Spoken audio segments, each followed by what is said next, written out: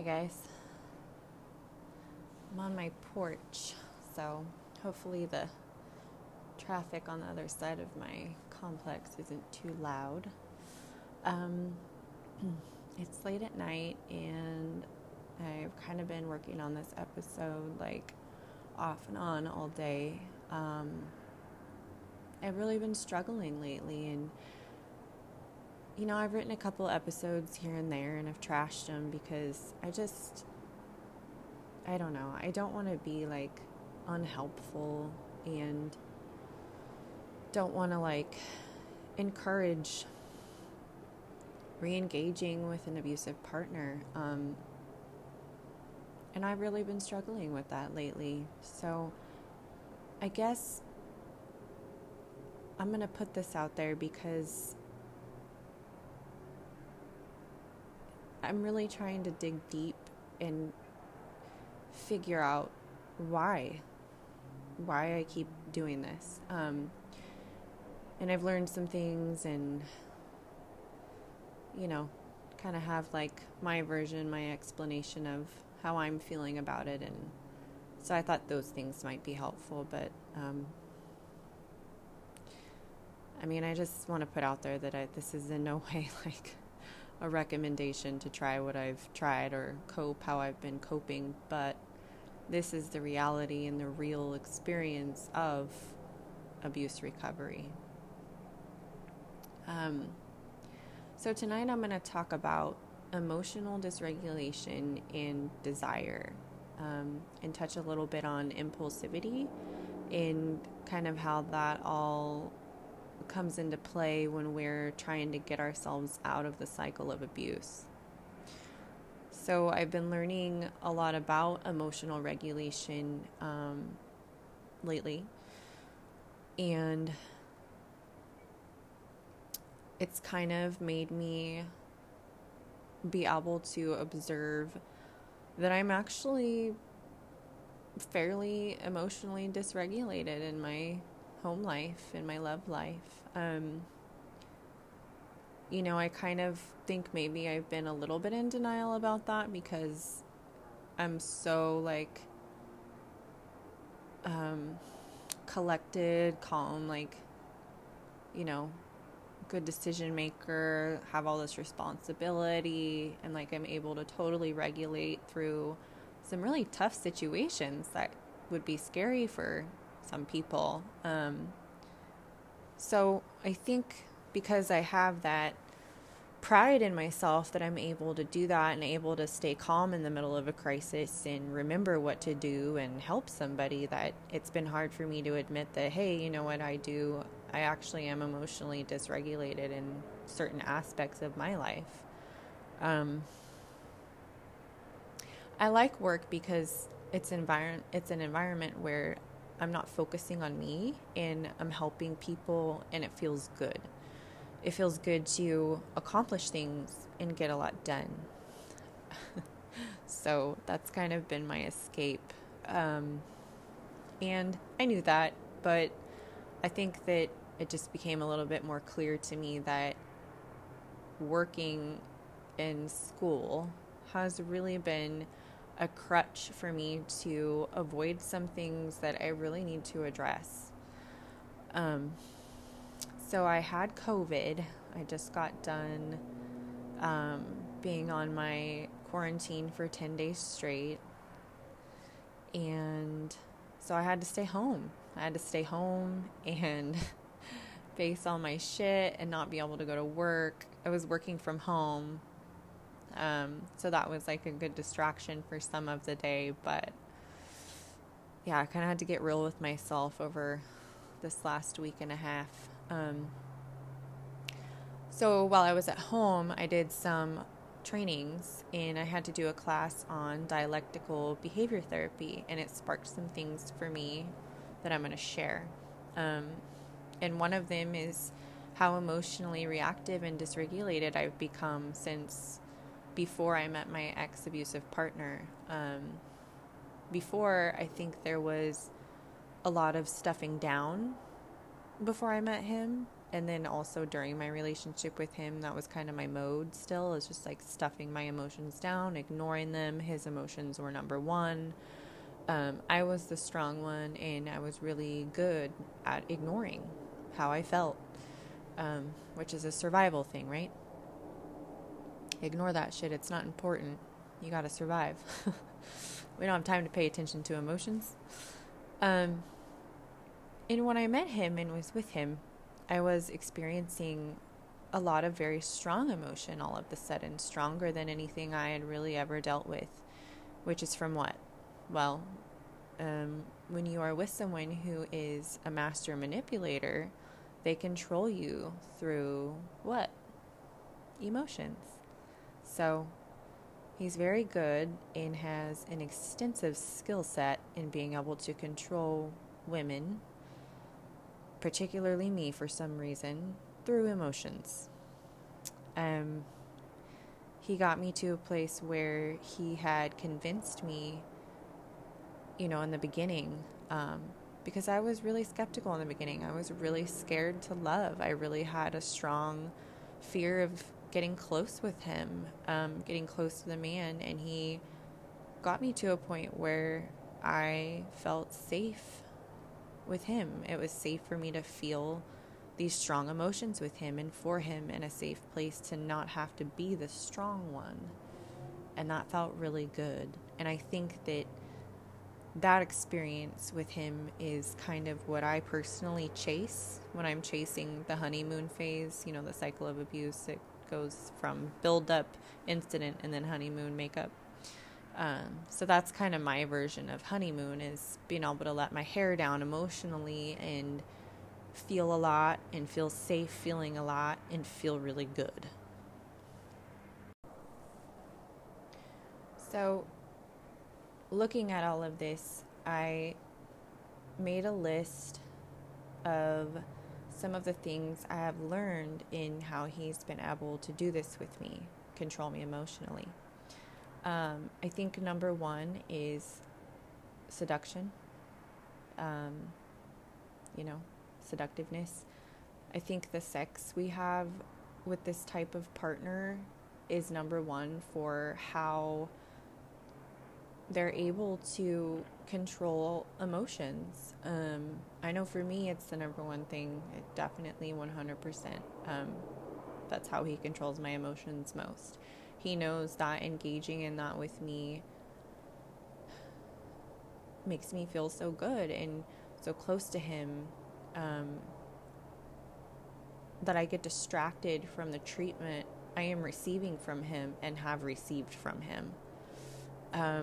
Another thing I thought about was this ordeal of us longing for one another, the on and off routine,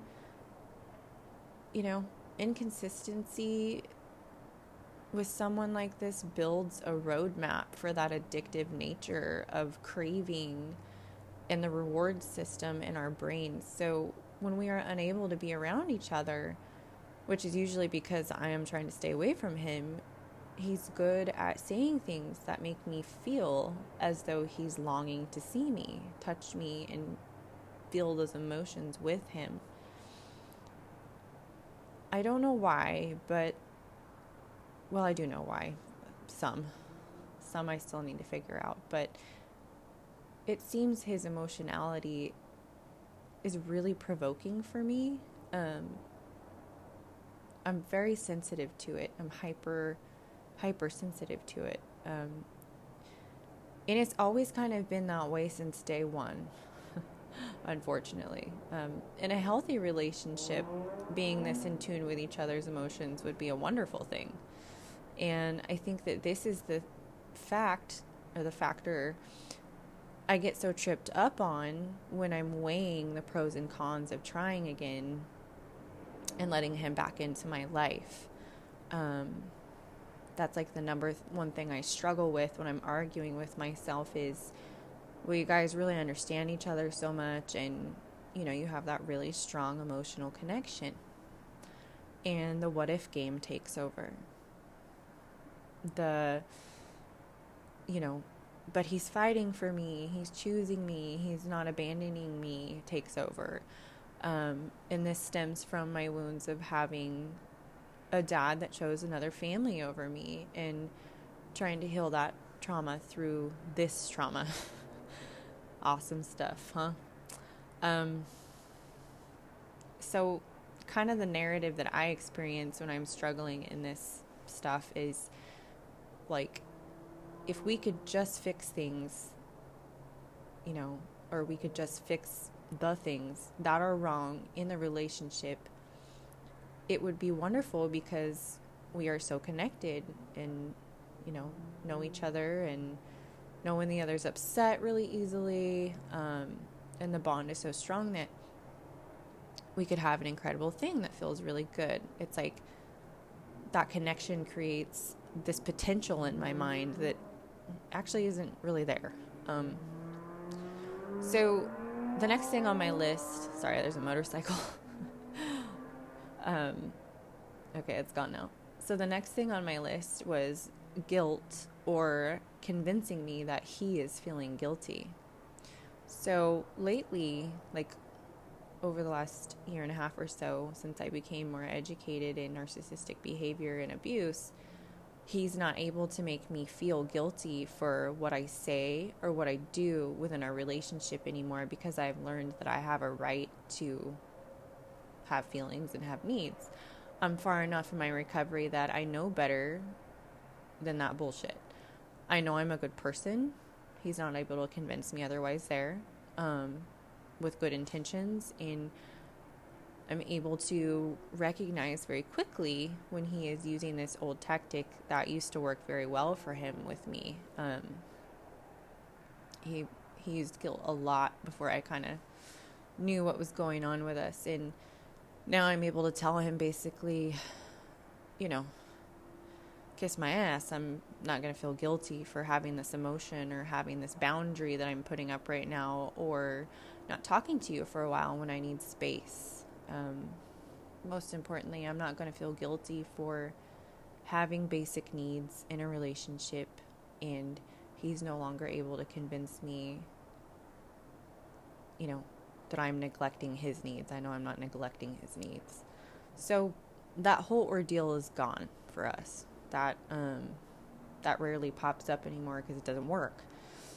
So the new routine with guilt, though,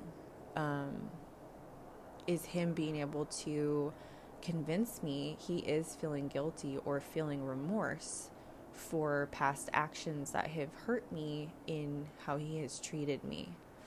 And I've talked about that in the last few episodes of kind of noticing like, oh, I think he's starting to feel guilt. I think he's starting to develop empathy, because it really feels as though he's starting to develop some of that stuff. Because he has been working on not ignoring his negative emotions or actions. That was his way of preventing feeling guilty, or shame. Shame is another thing that he, I think, goes through a lot, or that he's described to me. So that's like the number one avoidance that's been going on with him. I don't want to feel bad for these things that I did. I can't handle that. So now that he's been,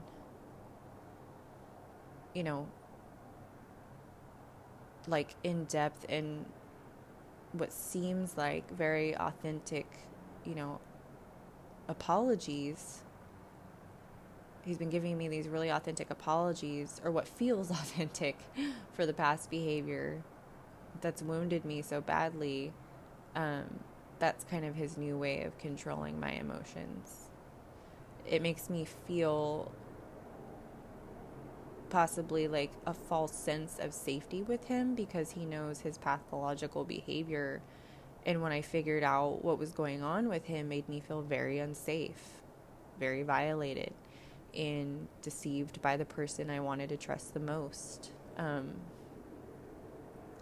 So this is something I'm going to have to navigate through. I don't know if he's becoming more emotionally aware, or if he's just learning better things to say to manipulate me. if I listened to my rational mind and not my emotional mind, my rational mind would say, you know, Jen, this person has given you high stacks of evidence that this is what he does, right? You know, he's a manipulator. But that's hard to accept. So that is something I'm struggling with. Here's the bigger question, though.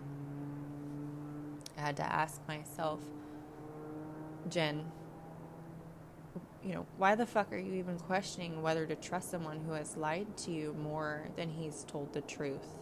Why are you trying so hard to feel safe and loved by someone you once feared you may have to run away from as to not be injured?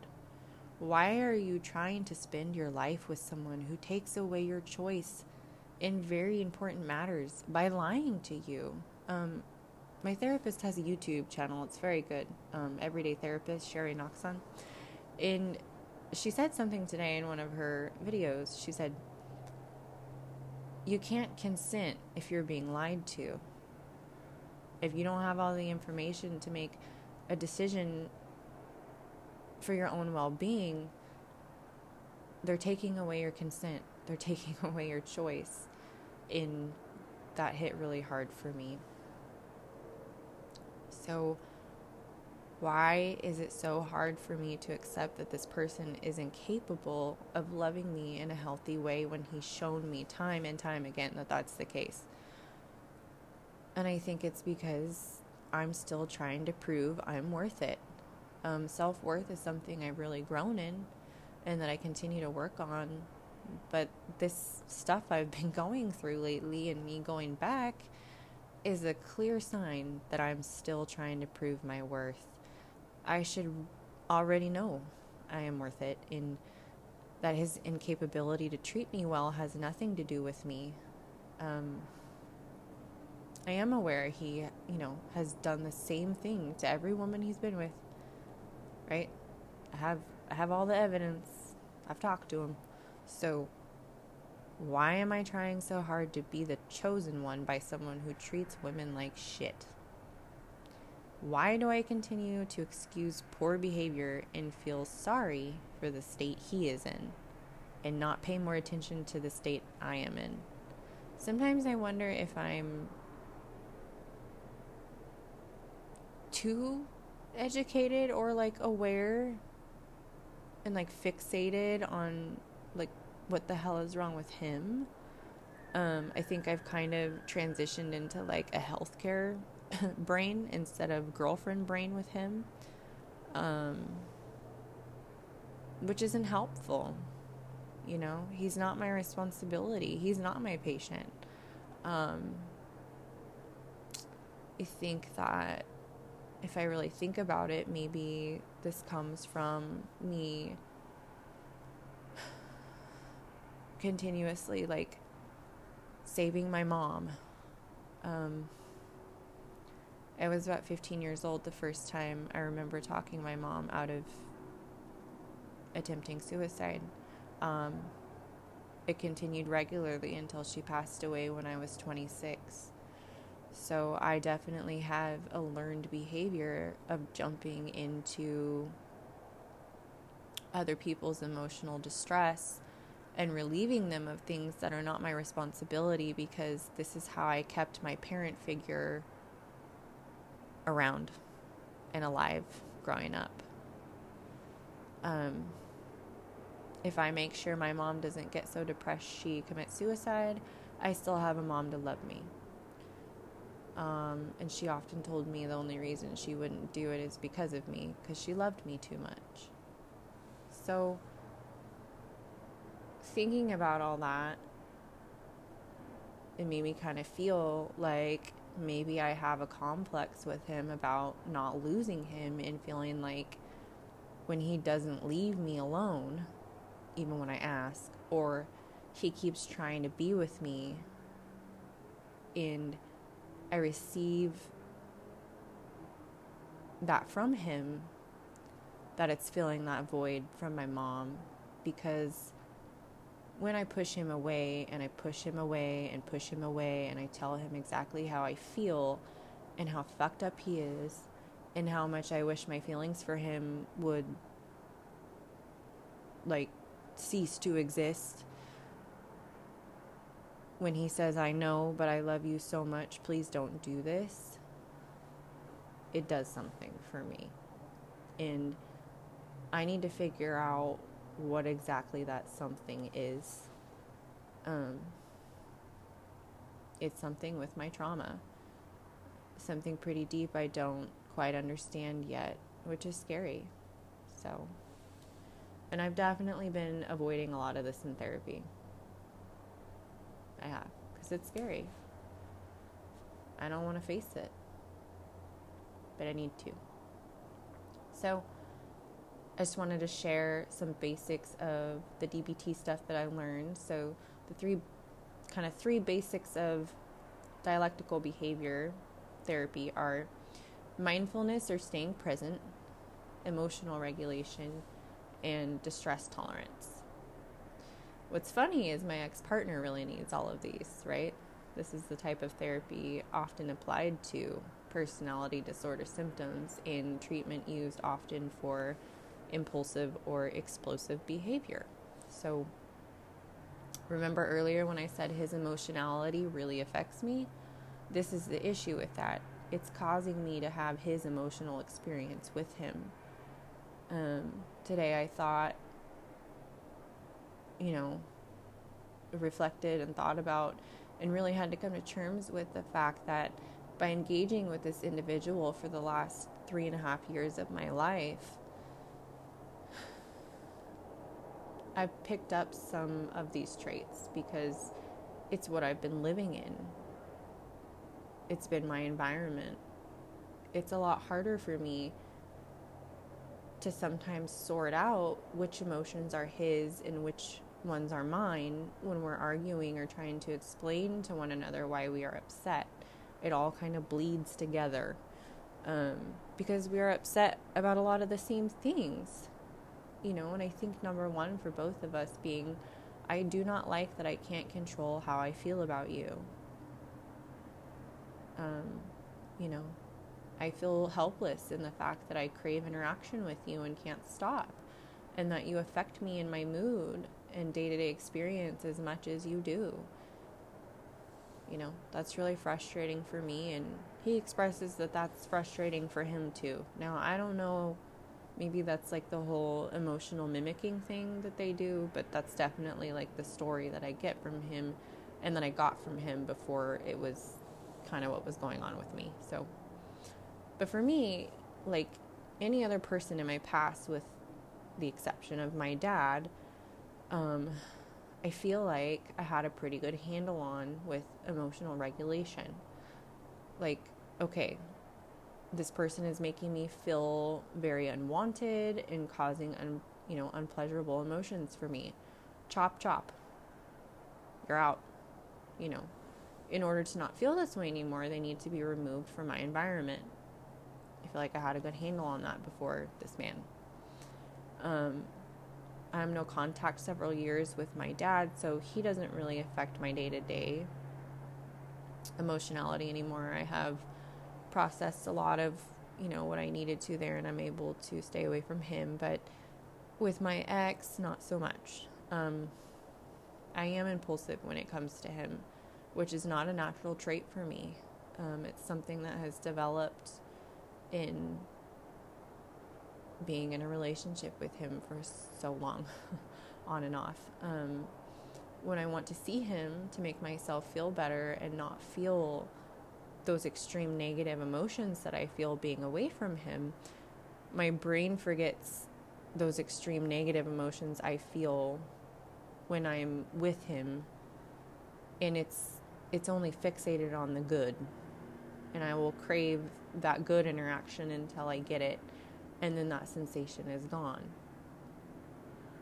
But much of the time, since finding out he is a pathological liar and was hiding so much behind my back in my time with him, and understanding, how he operates, understanding manipulation. When I crave and then impulsively go see him, I don't always get those warm and fuzzies I want. Sometimes I still do, but they're lasting less and less, the more I've done it over the years. And sometimes I don't feel them at all. I'll be around him and immediately just feel like that fuck you feeling, and feel the anger from him hurting me so badly, and just like immediately regret even being around him. So I really need to take a look at why I'm continuously struggling to stay away from these high intensity emotions. I think something I'm noticing in the last few months, especially, is I feel numb sometimes. I'm learning a lot about emotionality in my work, and some of the things I'm learning about are making light bulbs go off for me within my own experience that I really wasn't aware of before. And one of the problems with feeling numb, which is a product of trauma and PTSD, right? The problem with it is it causes us to crave feeling something again when you're numb. I just want to feel anything, even something that hurts. And when hurting is familiar and predictable, I think maybe even sometimes that may make us feel more normal, if that's what our cycle has been. So the familiarity of my ex is what makes him attractive lately. It does. That's a sign I have more work to do in my childhood trauma, if this is what's comforting me. So it's an ever-changing cycle of I want to feel emotionally numb. This is too much. I can't handle it. I want to feel numb. I'm going to act on this impulse, desire, or behavior to get rid of that negative emotion that I'm feeling that I do not want to feel. So it goes between that and I feel so numb, it's causing me to stress, and I need to feel something, anything at all. So when I struggle with wanting to see him, those are the two experiences that I kind of am going through. It's either like really uncomfortable and I'm feeling too much by not being able to see him, and so I'll go see him, or I get into that state where I'm like feeling like emotionally numb, and like when I try to date other people, I don't feel anything and I just want to feel something again, so then I go see him. So this is the cycle I have unfortunately cultivated from this relationship, in being so caught in the cycle of abuse. And this is also the internal experience described in the diagnosis of a person with a personality disorder, this cyclic, intense emotionality, which was not there for me before I started dating him. When I first started having problems and distress with my ex-partner and observing his emotionality, it seemed so odd and just like weird to me. Like he was from another planet. Like, how do you function like that? And why do you behave like this? I couldn't understand it. Like, it wasn't logical, and I was trying to explain like logic to him, and he just wasn't getting it. And now I am beginning to understand, because I'm feeling the effects of it and I'm now experiencing it. I've been enmeshed with him for so long that it's turning into my experience much of the time now. So how to help myself, learn about it, right? Apply the coping skills that I've learned, overcome it like everything else in my life, because I deserve to feel better than this. Everybody does. No one deserves to feel like this. Okay, so this class that I took today talked about staying present and allowing emotions to pass through our bodies naturally without engaging in behaviors or thought processes that try to avoid feeling the peak of that emotion. So just like pausing and feeling it without acting on something to make us feel better. So I'll try to describe an example. I'm starting to feel sadness because I'm grieving the loss of this relationship again, which is rooted in my grief over my parents, and starting to feel that withdrawal that comes with me trying to leave and step away from him. That's the emotional package I hate the most right there. And I know it's that way for a lot of people. It's really hard to leave. I start to feel that come on, and I have had really unbearably painful experiences with that scenario in the past. It's been really painful for me to try to stay away from him. So I freak out now when I start to feel that, and that's when I start to emotionally dysregulate. So what that looks like for me is not being able to stop thinking about what it's going to be like at the peak of this emotional experience where I feel like I can't escape the heartbreak. I can't escape the pain. Feeling immense loss, feeling immense sadness. I think this particular experience also really triggers the one I had in losing my mother suddenly. It feels very similar to the day that she passed away. And I often have flashbacks from that when I'm trying to stay away from him, along with flashbacks of the experiences I had with him hurting me and abandoning me. So it's hard sorting out that the only thing that seems to help me when I'm having flashbacks of these scary and painful memories with him is to go reunite with him so I can feel good again. That's my instant gratification. So in attempts to not feel all of that and go see him,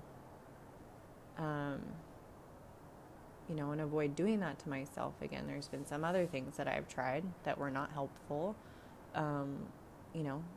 Dating prematurely and engaging in sex with other people when I'm just not there yet.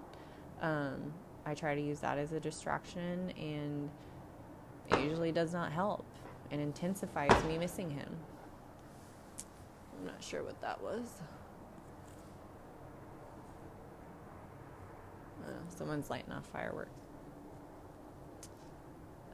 Anyways, so yeah, dating and being intimate with other people has not helped me. It intensifies that experience of me missing him, so that didn't work. The last time I went through this, I got back together with my ex-husband in attempts to just leave this all behind and escape it. I was really struggling, but it did not help. It made me feel worse. It didn't work. I impulsively work. That works. I feel awesome at work, but I can't have a life balance if I'm just constantly working. This is a maladaptive coping skill to avoid my personal life, right? You've all seen the meme, no personal life, no problems, get a medical career. I impulsively go to college or impulsively study or sign up for things that I can focus on intensely. If I'm being real with myself, that's maladaptive too, but I got a nursing degree out of it. I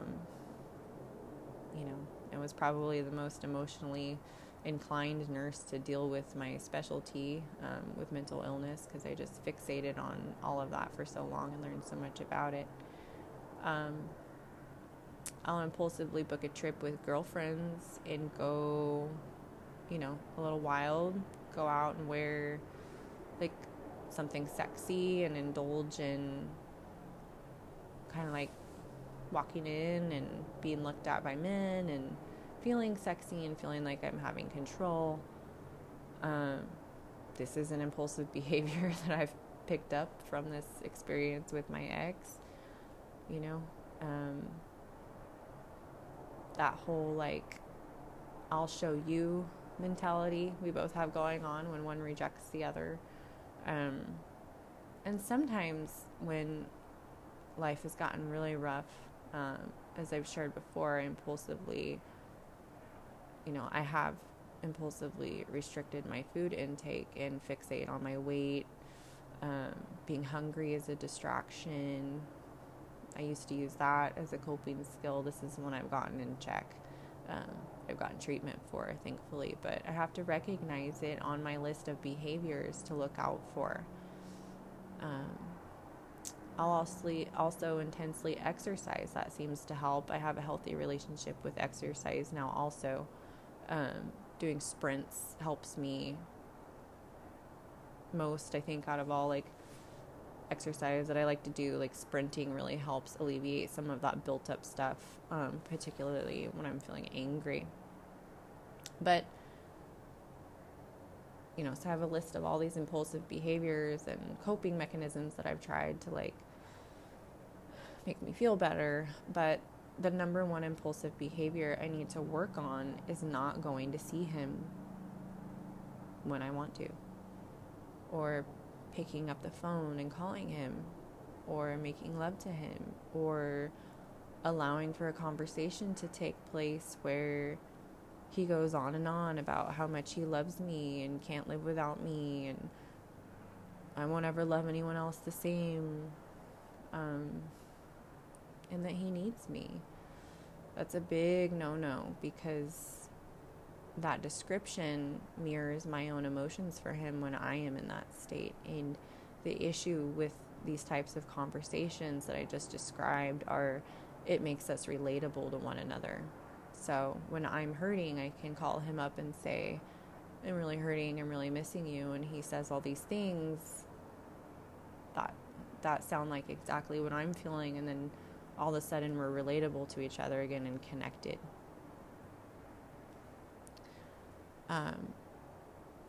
So that feeds the trauma bond.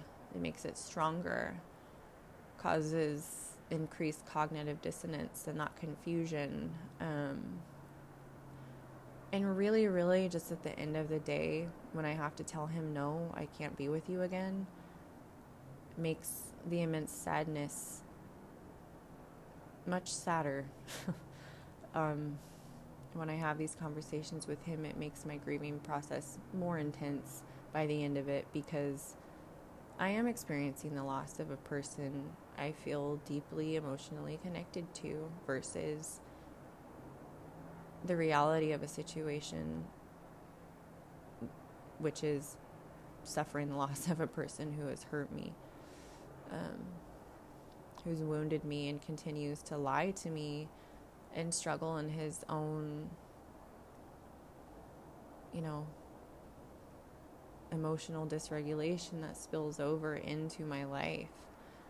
So both situations are hard, but when I think of him as the love of my life and we are tragically being separated and I'm the one having to ask for that separation as to not be hurt again, it makes it harder. So that impulse to have contact with him, it feels good at first, but then, like as I just described, by the end of it, sometimes it's a couple days, sometimes it's a couple weeks, but it always comes to the same outcome, which is you're the same, you haven't changed, I can't be with you, I can't talk to you. The whole thing is hard because he'll always be available to me for that, right? Like, he'll always be available. Sometimes he'll date and not be, vocal for like a month or so, I think is the longest I've gone without a conversation like that from him, but it won't ever be permanent because he is so fixated on me also. It's hard convincing myself that he's obsessed with me and wants to control me emotionally rather than feeling that he does love and care about my well-being. And you know what? Maybe it's both, but both together aren't healthy. Only one of those things are healthy. So emotional regulation looks like me not engaging in all of those behaviors to avoid this immense sadness and hurt I feel around my abusive relationship that I've experienced. Sitting with it, feeling it, and not necessarily just like bearing down and what we call white knuckling it, but allowing it to happen, allowing that experience of re-losing him again cause me distress, because it naturally will. And where the regulation comes in is that point where I know it's about to get rough and I have to choose between engaging in unhealthy behaviors, like going back and seeing him again, and engaging in healthy coping mechanisms, which is something I'm still learning about. And staying present instead of spinning into all of the what ifs. Bargaining, right? That's a stage of grief to get a different outcome with this individual. It's not going to happen. I will not be able to accept that I'm not supposed to be with him or even convince myself of that unless I stop engaging in the extreme emotionality with him. I will not feel any different until I stop sleeping with him and feeding the trauma bond. I will not be able to be a totally healthy individual and mom until I learn to accept that when I have interaction with him, even interaction that feels really good and makes me feel all better temporarily, it's still hurting me. Feeling good with him is not going to help me, even if we have like weeks of it, months of it. So my brain and my heart are in a very large argument right now. I most certainly have been operating under the control of my emotional mind and not my rational mind lately in my love life, because I'm spending time around him again. I'm talking with him daily again on the phone. And even though I'm getting a lot of unanswered questions and feelings resolved, the situation has gotten to a point where it's holding me back again. And I feel like dependent again. So one of the last things I said to him before we reconnected this last time was, if you love me at all, you will not answer me when I cry out for you. You will choose not to give this option to me anymore. You have admittedly observed what this relationship does to me, and that you have been incredibly emotionally abusive to me, and that you have a problem. And I know I make you feel good, and I know there are feelings there for you too. But if you love me at all, you will allow me to live life knowing what it feels like without you. When I tell you I've changed my mind, I miss you too much to not be together, and that I want to try again, if you love me, you will tell me no. Because nothing's going to be different.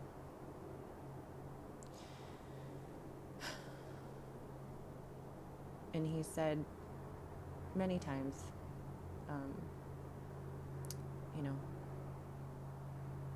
over this span that we've gone through, I don't want to mess you up anymore. I don't know what to do. So that was kind of my answer for him to that.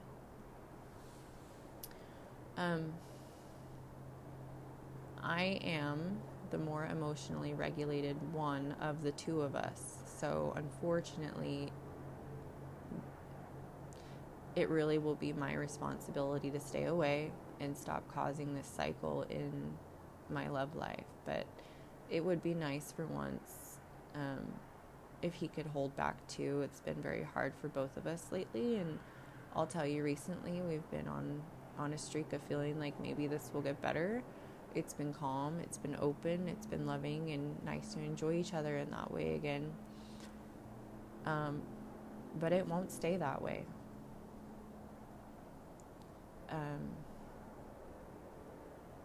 It won't stay that way. And it was starting to go downhill again.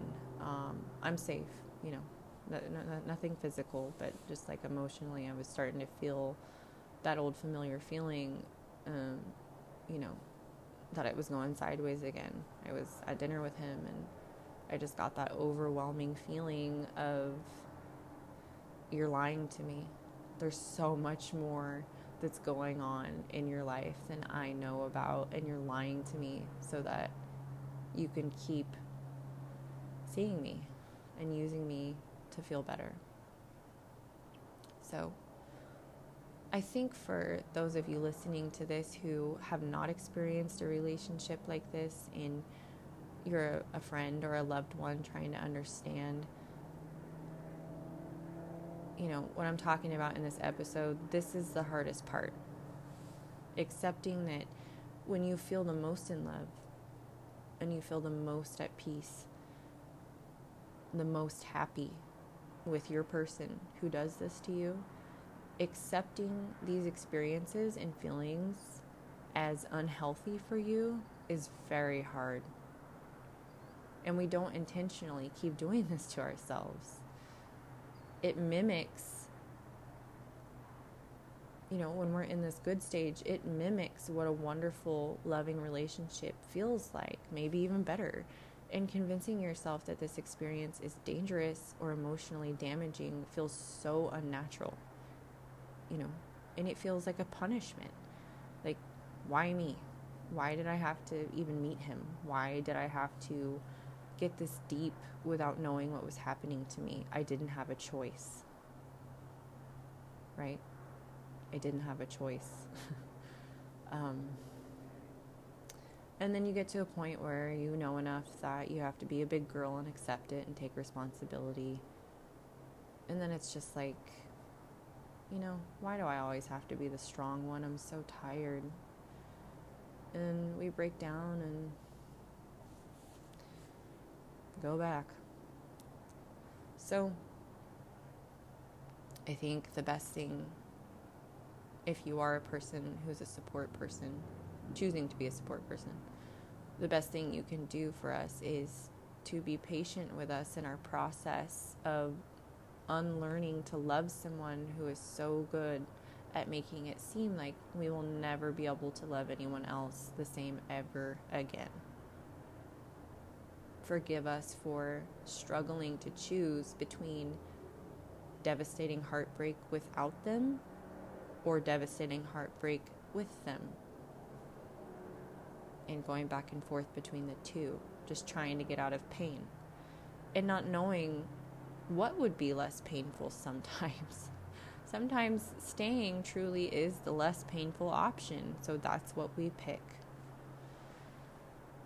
And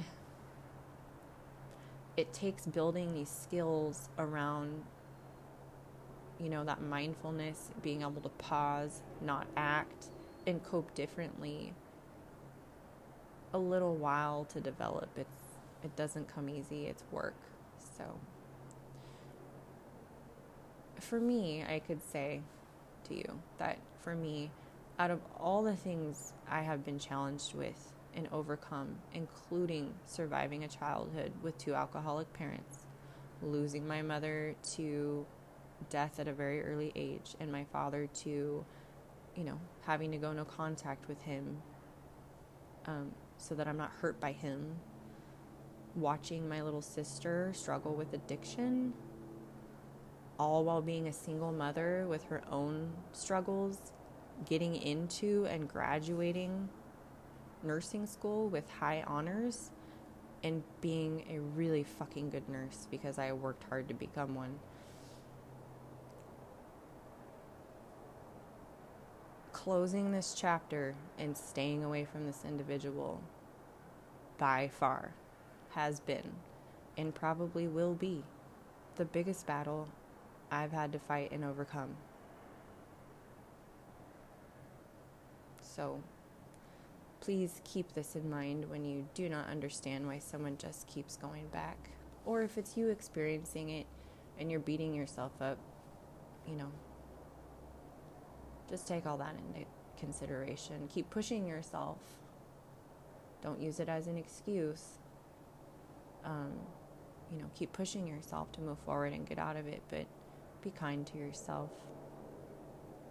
Because this is, what I just described, this is the cause of that statistic of it takes 7 times at least to leave. That's how hard it is. I want to leave on a positive note. And just give my thanks to the incredible domestic abuse survivor community. It's a community full of hope and encouragement and like-minded people that I've found, and I've met some really understanding and compassionate friends and people, and just a community of very kind-hearted people who are learning not everyone in this world is made of the same kindness that lies within us.